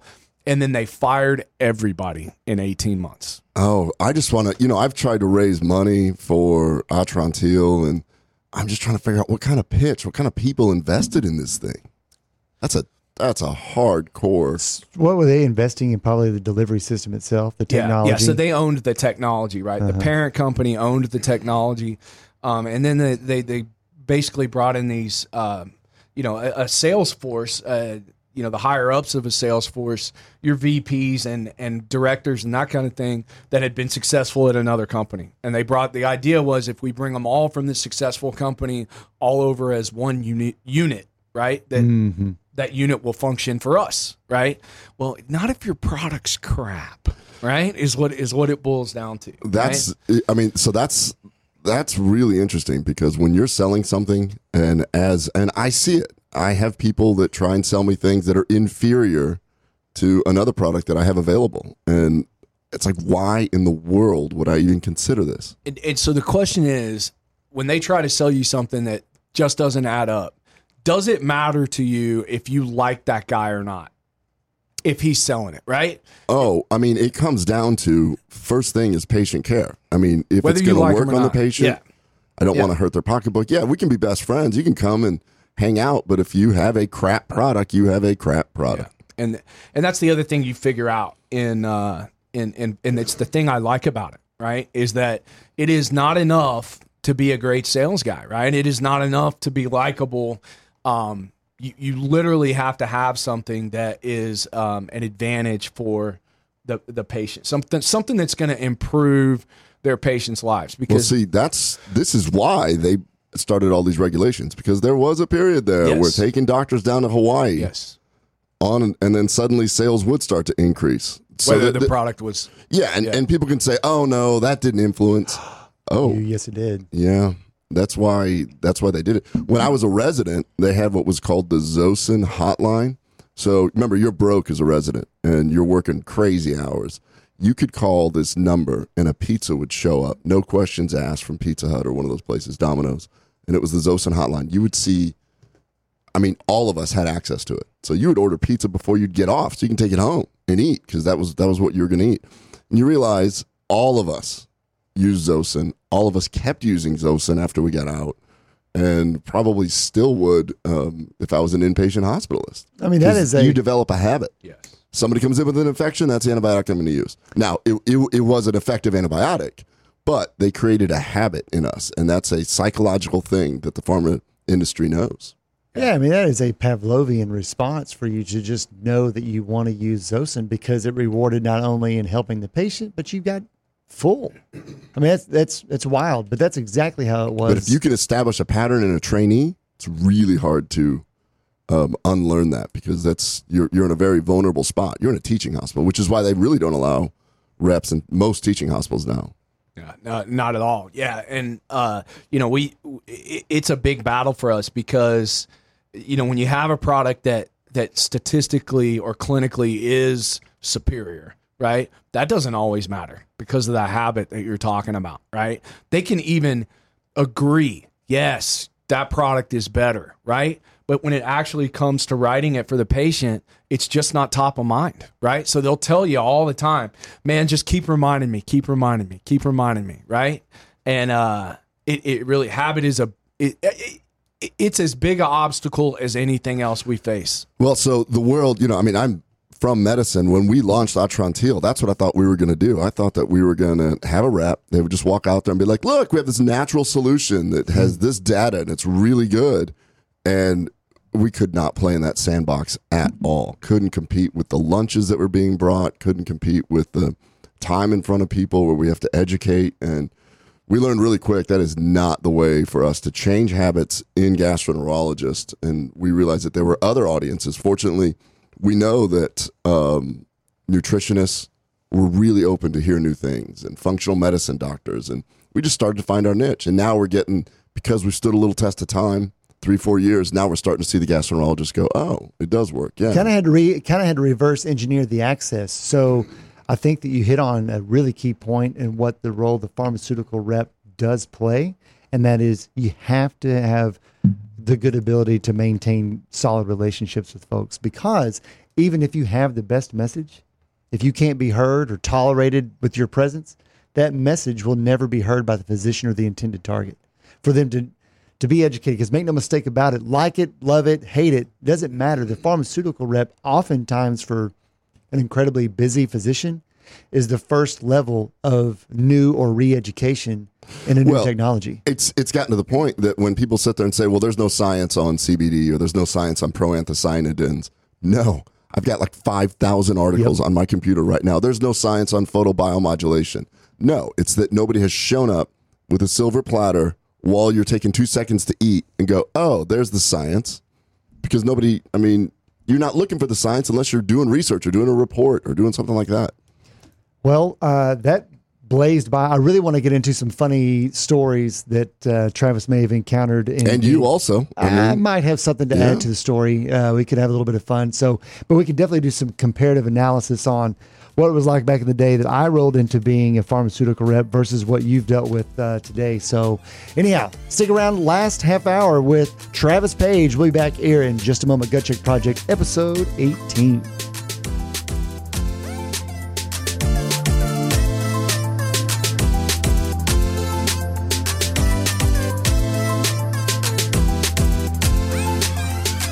Dr. Ken Brown here, host of Gut Check Project with my co-host Eric Rieger. Eric, we've been seeing Mojo guys over there and over here at Spoonie talk about Atrantil for bloating. I've seen in my practice that Atrantil is a whole lot more than just a bloating product. Yes, it does a whole lot more than just fix bloating because of the polyphenols that you find in Atrantil. You're exactly right. The polyphenols are those molecules that we find in the Mediterranean diet. It makes vegetables and fruits very colorful. What are some of the things that these polyphenols do, Eric? These polyphenols can actually stop inflammation. They can help you have more energy. They can help you with anti-aging. And polyphenols are great for athletes. It sounds like it's going to help a whole lot more people than just bloating. Tell me how everybody should be taking Atrantil. If you want to dose Atrantil, it's 2 capsules 3 times a day, basically with your meals. But if you aren't bloated and you just want that polyphenol intake every day, 2 to 3 capsules a day will work for you. Go to lovemytummy.com/Spoonie.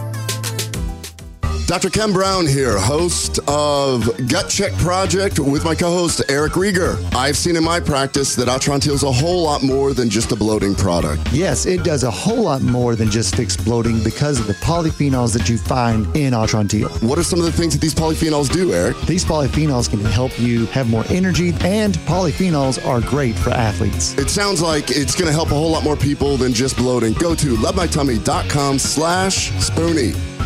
Are you tired of high cable TV rates? Sign up for Dish today and get a $500 bonus offer while supplies last. Plus, lock in your price for 2 years guaranteed. Call All American Dish, your Dish authorized retailer now. 800-570-6630. 800-570-6630. That's 800-570-6630. Offers require credit qualification, 24-month commitment, early termination fee, and e-auto pay. Restrictions apply. Call for details. You're supposed to dance to this. Yeah, I can't believe you're not moving around. You act like you're a team roper or something. I know. It's not my jam, man. It's not my jam. You know what? You just have not lost that rough side there back when you were busting the Bronx. It's okay. You could show your feminine side. Dance a little bit. Rope some cows. Man, now I'm good on that. So we're in the last half hour of episode 18 of Gut Check Project, and what we were talking about in the break, we wanted to get straight to it. We've got some funny, I think they're funny, some good humorous tales of what it's like to be on both ends of the pharmaceutical representation side. And Ken, I'm just going to go ahead and kick it to you because I've heard this story before, and I'm kind of looking forward to you retelling it and letting Travis in on it. Yeah, so don't get your hopes up. It's not that funny. It's just it's a good depiction of what went on when there was no reins on the pharma industry. So I was a resident in San Antonio, and I had 3 friends that were pretty successful at the time. Keith, Jr., Brian. Mm-hmm. Brian was running one of the first internet casinos. Which, side note, really quick, he came to me when I was a 4th-year resident and said, "Hey, I need you to come down to Curacao with me, defer residency, and help me start this internet casino." And I was like, "This internet thing you're talking about, that's going to go away. I'm going to go stick my finger in people's butts for the rest of my life." Needless to say, not a smart business move on my part. And Junior was playing ball for the San Francisco 49ers at the time. And so I'd go visit him, and it would just, he'd just take us out, and we'd have fun, drivers driving us around, and it was just a great time hanging out with players and stuff. Go visit Brian, and it's in Curacao, and same thing. He's got everything set up for me. Guy showed up. He was living on the beach where there was a beautiful coral reef. Guy shows up, wakes me up, and he goes, "Are you Ken?" I said, "Yeah." He goes, "Come on, Brian says, I'm taking you scuba diving. I'm like, I've never been. He's like, it's not that big of a deal. Just if you want to go up, go down, breathe in, breathe out. Let's go. So, and, Keith was still living in Omaha at the time, and, former roommate, and he was working while I was in med school, so he took care of a lot. So I've got all this pressure. These guys are going to come visit me in San Antonio. I'm broke. I'm like, how do I show these guys a good time? So Viagra had just launched, and I was friends with the Viagra rep, and they had big pockets. So that was Pfizer. Pfizer initially started with their clinical trials so that Viagra would become, they were trying to work out a blood pressure medicine. I don't know do you know the whole story behind that? I do. Yeah, well, I've been told since. Yeah, absolutely. So basically, in phase 3 clinical trials, the blood pressure wasn't dropping all that much. When people returned the medicine, it was very distinct that most of the men did not return it. They're like, what's going on here? So then they had to bring them all back in and went, okay, we are not going to save lives via blood pressure, but we've learned the new thing that this drug does do. Then it became the little blue pill. And at the time, that became I've talked to reps that are just like, man, you were absolute, you'd walk in and they would kick other reps out and they'd be like, come on in. And so that in mind, I call him up and he goes, man, just set up a whole day. I'll handle it. I'll show up at every location and pick up the tab. So I'm like, okay, we're going to do lunch here. And so he shows up. He's like, what's up, guys? Meets everybody, gives his credit card, goes, I'll see you at the golf course. And then we went to La Cantera Golf Course. He was waiting there. And he goes, what's up, guys? Come on in. And just covers everything. He goes, give them all a few sleeves of balls, rentals, the whole 9 yards. We're going to put some drinks on the card now and just covered everything. And he goes, tell me when you guys are done. Where do you plan on having dinner? I was like, I think we can go to Papacitos. He's like, all right, meet you there. So we play a whole round of golf. La Cantera is beautiful. And we had a great day. We eat at Papacitos. Then he shows up. He's like, you guys have a good day? He goes, yeah. And it's thank you so much. Really appreciate it. Picks up the tab, the whole thing. Then goes out to his truck, comes back in, and gives all of us a case of Viagra. This was, I don't know, 20. Should it be probably 98, 99? Is that right? Yeah. It was a long time ago. I was still a resident. I wasn't a fellow yet. And so Junior, took a case of Viagra. I mean, you're young enough. You're just like, in fact, I got too many of the thing that this thing happens or causes. So we need to. I'm not a good candidate. Do you have like an antidote that does the opposite of that? Because that's what I need. I know. I mean, so then you realize that you're walking around with gold for any of my friends or friends' dads and stuff. Like, you got what? I'm like, and so Junior did the same thing. He takes it back to the Niners. He's like, man, I don't know. I guess this thing's supposed to do that. And so there's some other players on the team were like, yeah. So we did that whole day and we had so much fun and we bonded. These are friends I've had since childhood. And to this day, it's referred to, hey, remember that time we came to San Antonio and I got that Viagra? Like, yeah, we did a lot more than that, though. Right. But I think that's a great example of the liberties that drug reps had at that time. Oh, that's definitely before the Pharma Pact. Absolutely. That was initiated. I mean, I think it was 2001 or something like that, where basically the big pharma groups got together. And that's really at the very, I guess, the 25% mark or 30% mark of me working in the pharmaceutical industry too. And that's when things changed. So when I was a drug rep, I kind of fell into it. I wanted to get into research, and Sharing ended up bringing us on, and they ended up having to reallocate where we were because they were losing the patent on Claritin. So the idea of them paying for us to go into research, they were like, look, we don't really have a job for you there anymore, but if you'd like to be a drug rep. So then I talked to some people that had done it, and I said, I guess I can do that. The biggest selling point was, Eric, if you're living out here in Lubbock, the easiest thing, you just get up, you find a doctor to make friends with, and you take them to go play golf. At the time, I played a lot of golf. I was like, this is great. So basically, I was being paid to play golf. And the territory was huge, but I met a lot of different people, and I was calling on primary and family practice docs. They don't get a whole lot of attention by comparison to specialists. So at the time, it was really easy to begin to find somebody in each town. And at that time, you're only competing for market share. What I learned was it wasn't about the script count or the volume that I increased. It was just, what is your market share, and are you increasing in your category your share of the pie for our business? And that's That's really all it came down to. But I do have one of the funnier stories that happened to me occurred with a guy I made friends with in Lubbock. He was a family practice doc and internist, super cool guy.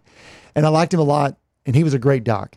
And I ended up working, I'd been laid off from sharing, and I went to go work for Roche. And Roche at the time had just launched 2 drugs. One was Tamiflu, which is still around today. Great drug, right? And the other one was Xenical.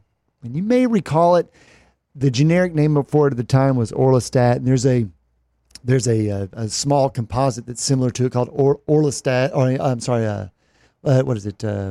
Orlistat. And anyway, they add it to Pringles. I can't remember what it's called. I'll look it up. Yeah, but regardless, what it did is it blocked the absorption of dietary fat, which is so funny where we are now knowing that fat's actually what's missing from our diet. But this Xenical was positioned to help people lose weight that were over-consuming fat. And it was going to block approximately 1/3 of the dietary fat from being absorbed. Now, knowing what we know now, that's danger written all over it. Olestra. Olestra. That's right. That's what's added to Pringles. So that's very similar to Orlistat. Well, regardless, we were pitched on this idea to take Xenical out to the masses and say, for your patients that want to lose weight, just add Xenical. Take it 3 times a day with your meals, and it will prevent the absorption of this high-calorie fat, and your patients will begin to lose weight. The problem was it wasn't covered by insurance, so it was running well over $100 a month, and that we weren't really trained that well on the side effects. Well, I go to the physician that I had made friends with there in Lubbock, and he said, you know what, I'll give it a try. And normally when I went in to see him, we'd go back to his office, we'd exchange jokes, laugh a little bit, and he was a busy doc, and he had to go on the rest of his day. Well, one day I walked in, probably about the second or third time I had reminded him about using Xenical. And as I walk in, he sees me and he's like, oh, Eric, come here. Let me show you something. So I'm like, oh, cool. It's probably got a funny little story for me. And he said, hey, I used Xenical on some patients. I'm like, great. And he's like, sorta. It's sorta great. And he's like, when were you going to tell me about the ass oil? Whoa! Yeah. What a terrible I know. And I realized oil.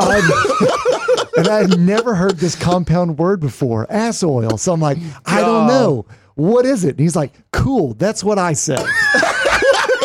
So then what happens is he says, I prescribed it, and he named off so-and-so. And I was like, yeah. And he said, so what? Was this a small enough town that you knew the person? No, I didn't know the person. He just threw out her first name. So he said, so I give it to her. And in Lubbock, there is a grocery store that actually carries Atrantil, United Market Street. He said, she is in United. She's just in the produce aisle, minding her own business, shopping away. And she took the Xenical. And, essentially, she thought she had a small little fart. Eric, you know what she did? I was like, she sharted. And I said, I don't know. And he goes, she blew ass oil all over her pants. Wait, she blew ass oil where? All over her pants. And I said, oh, she did? He goes, oh, yeah, she did. And he's laughing, he's like, yeah. Oh. Now, what are you thinking? You're like, this is my drug. I've got no answers for this man. And I'm also like, I've been abandoned because no one told me this was going to happen. Man. So as he begins to keep talking about it, he said, you want to know how I know? And I was like, kinda. And so he says, because she hobbled all the way out to the car so she could take off her ass oil pants, and notice it had also gotten into one of her shoes, and she brought them to me in the United sack that she had been shopping in. And he said, and I looked at him, I was like, you're not going to, he's like, I'm not going to show them to you. I don't have them.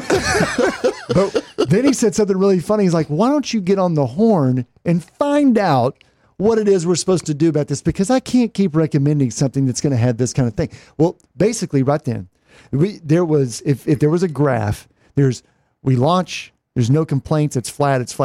About 5 weeks after it launches, suddenly there's a spike and it's complaints. And then we got on a conference call. We had a conference call with all of Roche, everybody who represented Xenical, and they said, don't worry, you need to instruct all of your physicians that their patients are not losing electrolytes, it's just fat. So I immediately was like, we're supposed to go back and tell these people it's okay if they blow it out their could bottom. Could you imagine? I just immediately played out the scenario of, okay, I'm eating, I don't know, in a pizza place, and all of a sudden I blow out oil. I'm going to be like, never you mind. This is not diarrhea. Nothing to see here. Nothing to see here. I'm losing weight. You are sick. That is weight loss all over this chair. I'm getting healthy, and you're making fun of me. So regardless, that was a really odd scenario. And then later on, they basically had to recant their approach with all of that. Well, what's hilarious about that is I was telling you I was going to try and find the name of the product that they switched from the drug that the food industry decided, all right, if you guys aren't going to use it, we're going to use it. Yeah. We'll make fat-free Pringles. And so I Googled it, and the first thing that comes up is fat-free Pringles equals anal leakage. Next one. A very disgusting review of Pringles fat-free potato chips. These gut-wrenching Olestra chips are awful. Like you Google it. Well, the crazy thing is now what we know about fat and the weight gain in America is once we stopped eating fat. I mean, there's a well-known graph that when butter consumption went down and margarine was created, people began to get heavier. We weren't supposed to be blocking fat anyway. So I don't know. It's really one of the craziest tales where someone in your position, and you have a much different job now because you're not calling on primary care, but someone in your position back then, you're really on an island, and you're not really. Oh no, I love the fact because I've had reps come in where I'll say, hey man, we're having this side effect, and then they will come back and they'll have a retort to it. Where obviously they could call in, and then the higher ups, how could they sit in a room and be like, all right, so we're having a little of this. This ass leakage thing here or ass oil blowouts. What do we tell the reps? Just tell them it's working. Yeah. No. Yeah. I mean, we were blown away that was the response. I mean, I'm like looking at the phone. I'm like, this is unbelievable. But it didn't really matter. So Xenical's not around really anymore, I don't think. No, I think it's an over-the-counter thing called Ally now. Is that the same thing? Let me check. Oh, wow. Did not know. So... Well, heads up. Take Ally Wow. Orlistat. Yes. There you go. If you are... Does it list anal leakage as a side effect on there? Once it's over the counter, they can they don't have to list the side effects. It's $69 at Walgreens. $69. Wow. Interesting. I mean, I don't know. Another thing they had us worry about was that they did have. How's it still out there? I don't know. They did have the foresight though that you needed to make certain that your fat soluble vitamins like A, D, E, and K were appropriately consumed because you're blocking the fat of the way that they're absorbed, right? So Dude, you know what? I didn't realize it was still available. I'm thinking for my severely constipated people. I need you to take about 4 of these in a bathtub. Jimmy. No, the reason it's still out there is because there is some female that going to Florida and she got to get in her bikini. And ass leakage and all, she gonna do it. That's the sacrifice. Yeah. Well, that's the funny part because that's the misconception. I've had a lot of patients that abused laxatives, thinking that they were having weight loss. All that is just electrolytes. The reason why you get bloated, it's not your colon. It's because whenever you eat, the bacteria in your small bowel start breaking it down. That's what causes IBS-D, for instance. Yeah. Or you cannot fix IBS-D, as we learned earlier, by doing a fecal microbial transplant. You still have that look like you're kicking it around. No, dude, I'm good on that. The data says I'd rather just have the IBS-D, to be honest with you, seriously.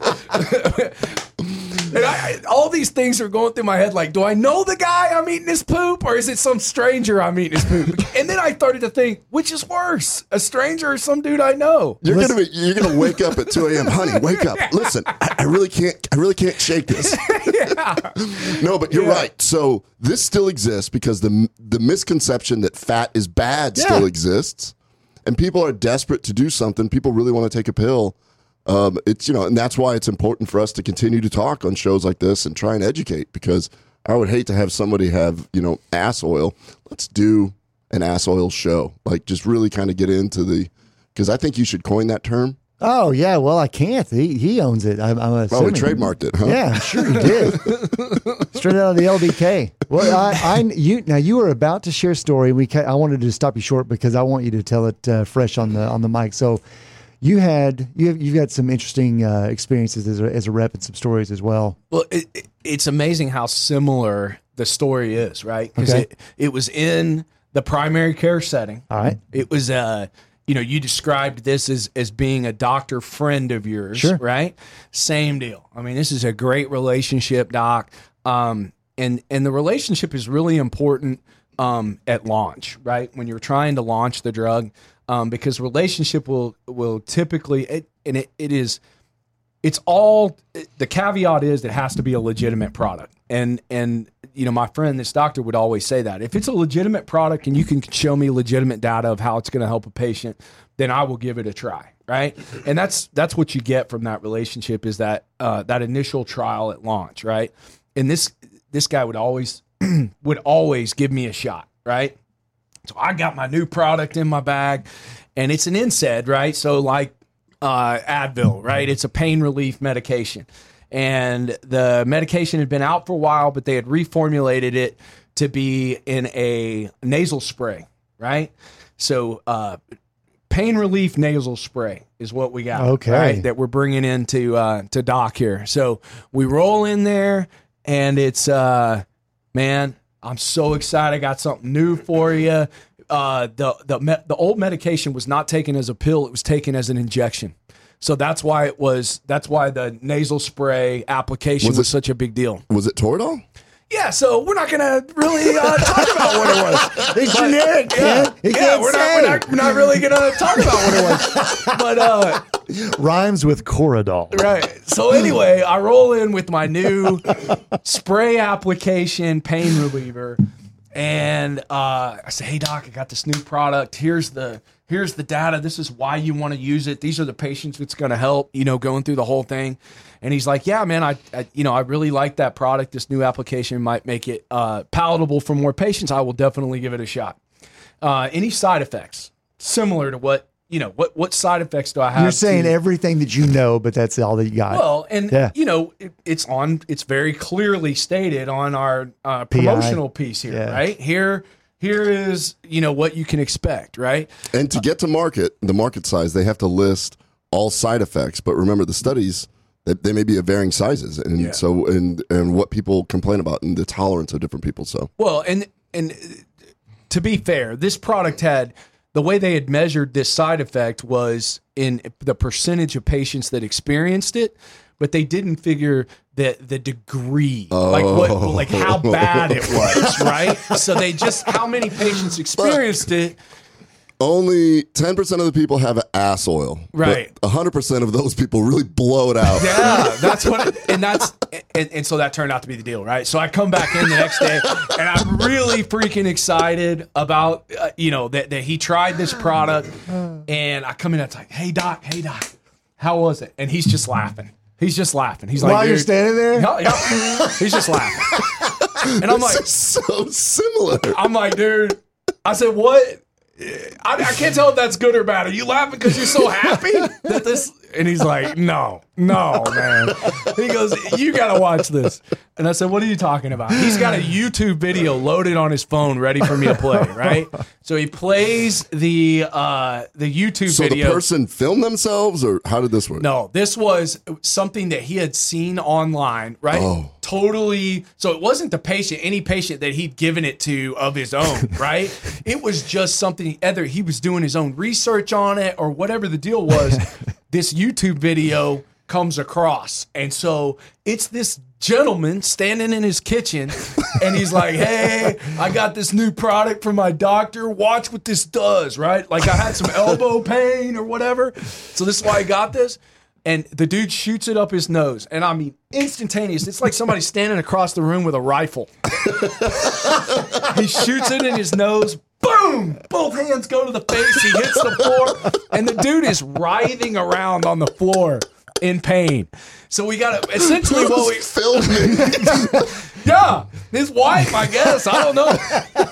But essentially, we have a pain reliever that causes more pain than what you initially had that made you take it in the first place. That is so brilliant. Yeah. No, but we want to know, while you were on the ground, did your elbow hurt? That's really, you forgot all about that elbow, so it works. It's effective, right?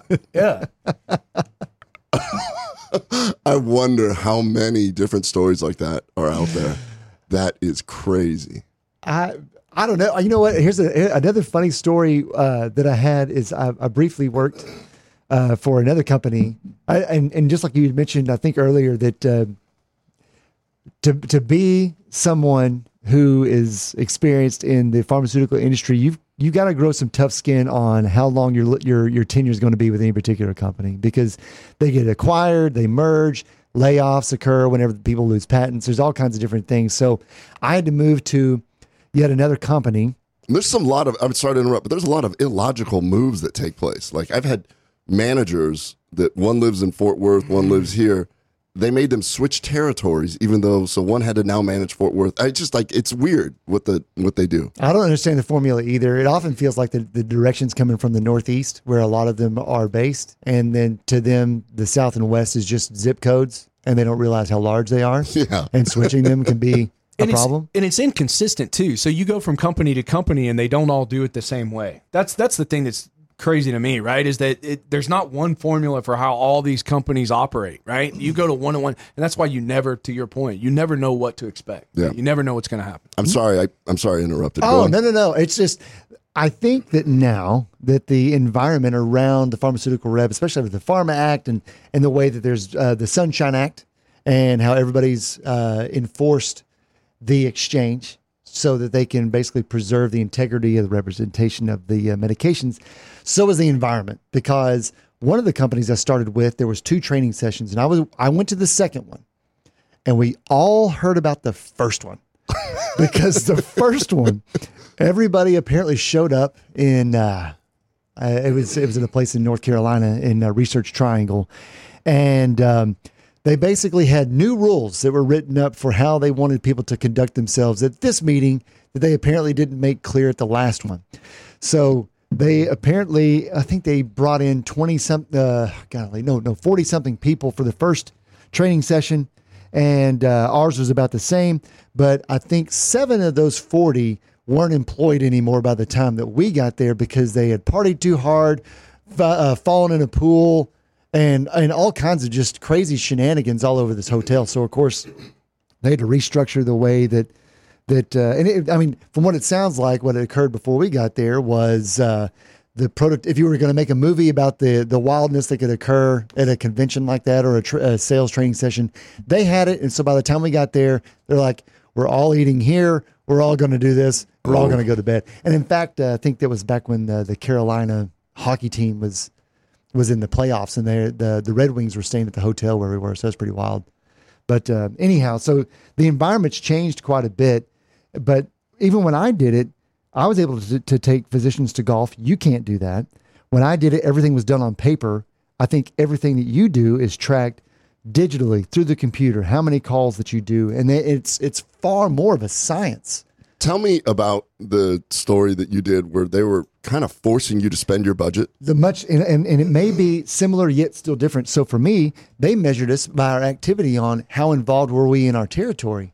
And a lot of that came down to your entertainment budget. You had a budget, and you would think when you first got that meant, okay, this is my maximum number to spend. But that's not the game. The game was, if you're not spending that budget and asking to spend a little bit more, you're probably not working hard enough. Well, my territory is rural, and my market share at that time was great, and I really didn't have anywhere to do it to spend the money. But I got a call from my manager, like, Eric, they noticed that you're not spending everything in every month, at least this quarter. Can you make up or whatever? And I said, you know what? That's ridiculous. So I just started going and buying tons of hamburgers, and I would go to the east side of Wichita Falls and hand them out to people who couldn't afford food. And so I did the same thing in Ardmore. I did the same thing in a bunch of the small towns that I was calling on. Well, what I didn't expect is one time I was handing out hamburgers in Ardmore, and one of the docs I called on all the time drove by right before I went to his office. And I went and I saw him. He's like, were you handing out all those burgers? And I was like, yeah. He's like, what are you doing that for? And I told him why I did it. And he said, that's the best use of a budget I've ever seen. Isn't that awesome? And then he moved.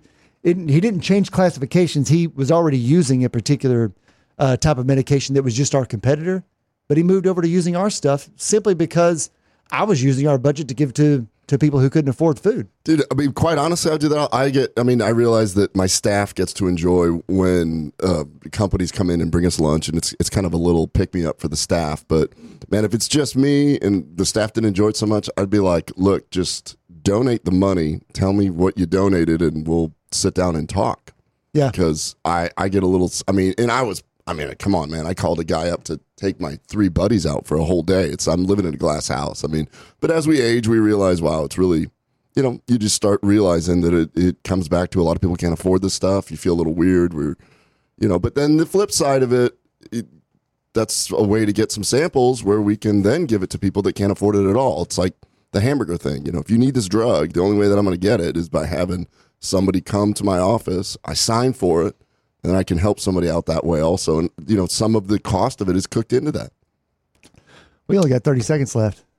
So, Travis, what are your parting words of wisdom? No, I thanks for having me, guys. This has been a blast. This is fun. You guys have a good time here, right? This is great. I hope you guys keep doing it. This is the first time we've laughed on the show. Man, I sat in there for 30 minutes. All y'all did was laugh. Although I think we had a couple firsts on show 18. We'll title this one Ass Oil. Yeah. Episode 18. I love it. Yeah, no doubt. I love it. Hey, be sure and like and share Gut Check Project. Go to YouTube, search for Gut Check Project, and then go to gutcheckproject.com. Let us know that you shared. We will see y'all episode 19. Have a great day. Take care, everybody. That was fun, right? That was fun. It's good. You bet.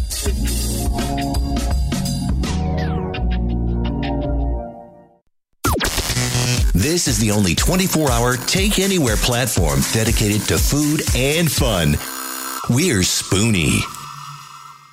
It's cutting into your exercise time. It's stabbing you in the back 9.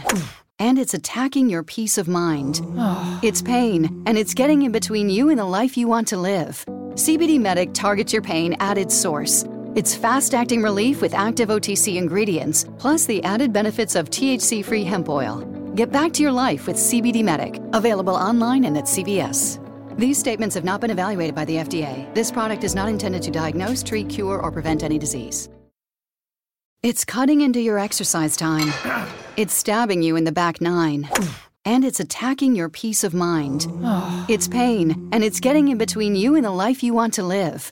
CBD Medic targets your pain at its source. It's fast-acting relief with active OTC ingredients, plus the added benefits of THC-free hemp oil.